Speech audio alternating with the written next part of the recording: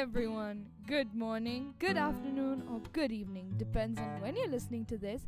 But hope you all had an amazing breakfast, or lunch, or dinner. We had some really good breakfast. We'll let you know what we had later in the episode.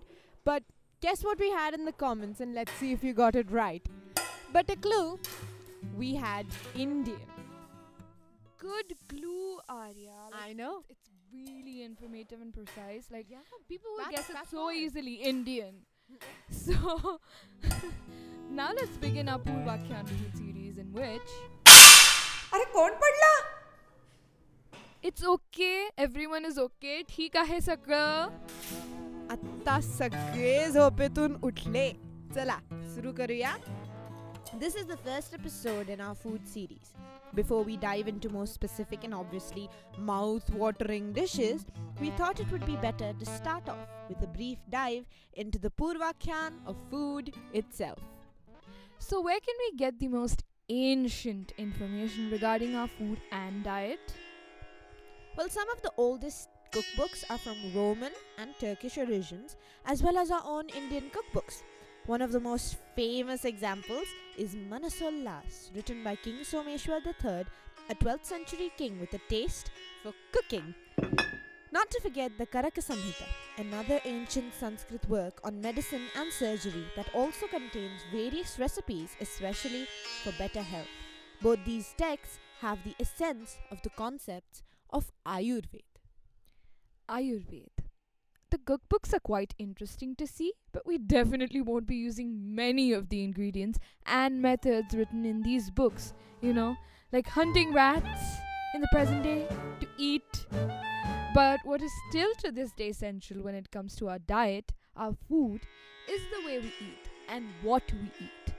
This is what Ayurveda will tell us. The 3 pillars to a healthy life in Ayurveda are yoga, meditation, and diet. We will, of course, be talking about the diet. Of course. Also, if you enjoy listening to our podcasts, please follow our Instagram account for more updates and make sure to like and subscribe to our channel.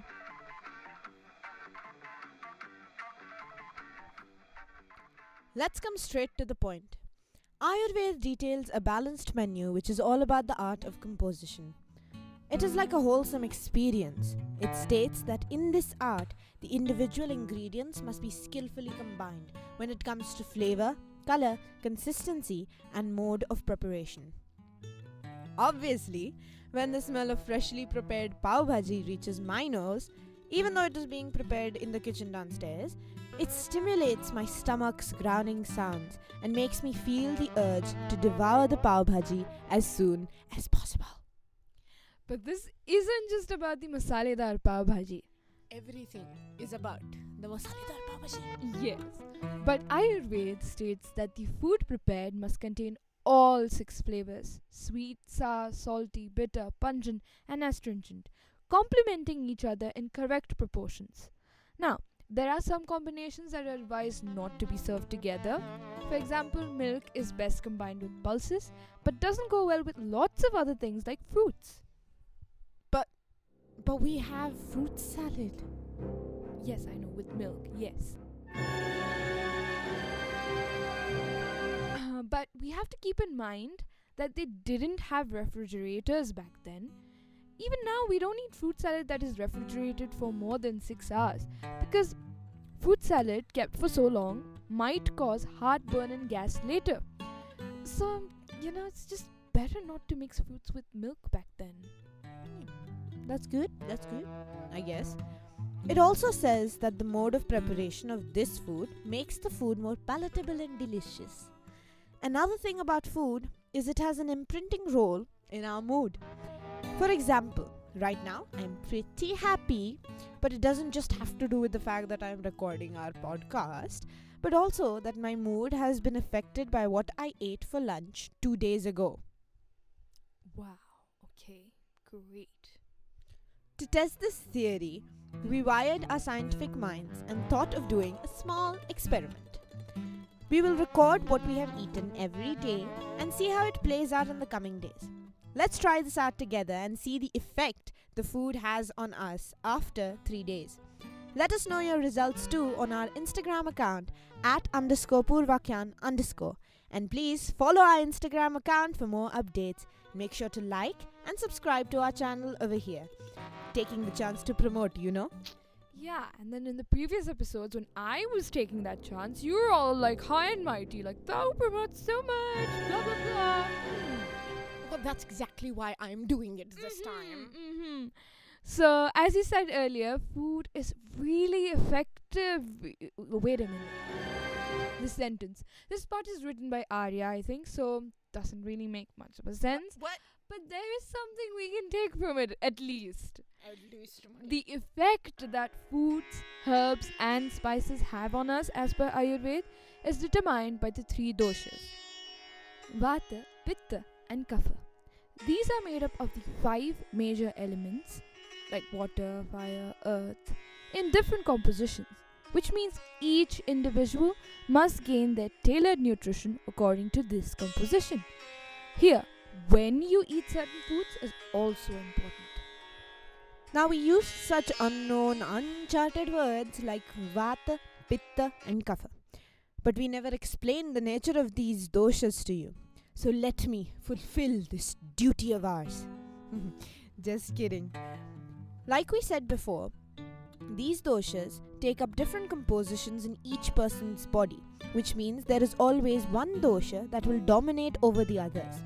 Let me just explain some characteristics of people with higher Vata, Pitta, or Kapha.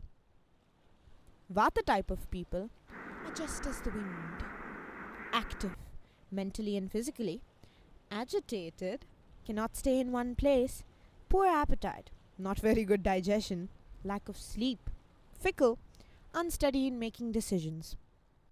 Pitta type of people are fiery, cannot tolerate heat, but cheerful, social, quick digestion. When they're hungry, they're angry, fond of people around them. They eat fast, and hunger is intolerable. As I said before, hungry equal to angry. Kapha type of people are like an elephant. Slow, takes their own time, judgment, very powerful, complacent nature, slow digestion, sleeps deeply, large body frame. Coming back to what we were discussing about how the time we eat is also important, Ayurveda takes the seasons into account. The Kapha months are roughly March to June. Your appetite diminishes during this period and it's ideal for fasting. The Pitta months are roughly July to October. During this period, the general recommendation is to consume cool and moist dishes. The Vata months are roughly November to February. This is when our digestive system performs at its peak, so high-fat dishes are no problem during this period. So that's why we get to enjoy so many sweets and ghee-filled dishes in Diwali. And fasts tend to begin from March, right? Yeah, great observation. I know, I'm great at all of this stuff, Science. Yes, so now to get a little science in Ayurveda, food has been classified based on morphological features and their corresponding physiological actions. For example, grains, processed foods, meat, leafy vegetables, fruits, salts, supplements, various forms of water, milk and milk products, oils, and alcoholic drinks have been elaborated based on their effect on the body. This is further elaborated in terms of place of origin and seasonal variation. Properties of raw, dried, smoked, grilled, pickled, steamed foods, various additives and adjuvants find mention based on the Pancha Mahabhuta theory. Podcast side note for you guys. Woohoo! What is the Pancha Mahabhuta theory? In simple words, it's a fundamental theory that forms the basis of many aspects of Ayurveda. It states how the living organism is composed of unique combinations of the 5 great elements of the universe: Akash, Jal, Prithvi, Agni, Vayu, and how these 5 elements are to be balanced within us and the food we eat in order to prevent or reduce discomforts caused due to their imbalance. Close bracket. Let us realign our conversation and not sidetrack. Food processing is a topic that is dealt with in detail. The pharmacological properties of a substance get altered depending on the processing. Take an example of curd, which is unwholesome in most situations, but becomes a healthy drink when churned and the butter is removed. This sweet-tasting buttermilk, kept in an earthen vessel for 2 days, develops astringent taste and becomes a wholesome food for the gastrointestinal system, especially in conditions such as hyperacidity, irritable bowel syndrome, fissures, hemorrhoids, and certain types of diarrhea and dysentery. And clay pots, being alkaline in nature, mix well with acidic food, balancing its pH level. Remember, deadly diseases like cancer do not develop in an alkaline atmosphere. For those of you who don't know what alkaline is, it's basically just basic. Like, you can't get a more basic explanation than that. And if you're still confused, basically you can find an explanation on the internet. It'll help you out. Now, cooking in clay pots adds calcium, phosphorus, iron, magnesium, sulfur, and several other minerals to food. Basically, it's very healthy. This was probably one of the reasons why our ancestors preferred using earthenware for storage and cooking. Yeah, and I think, Arya, you're infected with the basic disease. Yup. So from now on, you're gonna have buttermilk in those clay pots. Tak. Why? No, why would you Not do dahi, not dahi. You're going to have tak in those clay pots. No, Yes. I'll add Let me a tell lot Mom. of scripts. No, I'll add a lot of scripts. You don't have to do this. Yes, I have to. So let us advance to the end as a nullifier for Arya's basic puns. Let us stop our gyan spreading and give you guys some time to question your food decisions till today. Yeah, just kidding. We will surely not be plotting to make you desire unhealthy, fattening, and delicious dishes in the future episodes. Well, to fasten it up, I hope you guys enjoyed this intro episode of the food series. Hope you brace yourselves for a fun and scrumptious history of many of our favorite dishes. See you guys in the next episode where we'll discuss a famous dish. And if you enjoyed listening to our podcast, follow our Instagram account for more updates. And make sure to like and subscribe to our channel here. Bye! Bye-bye. Disclaimer. This podcast does not wish to harm any values or opinions of any person or community.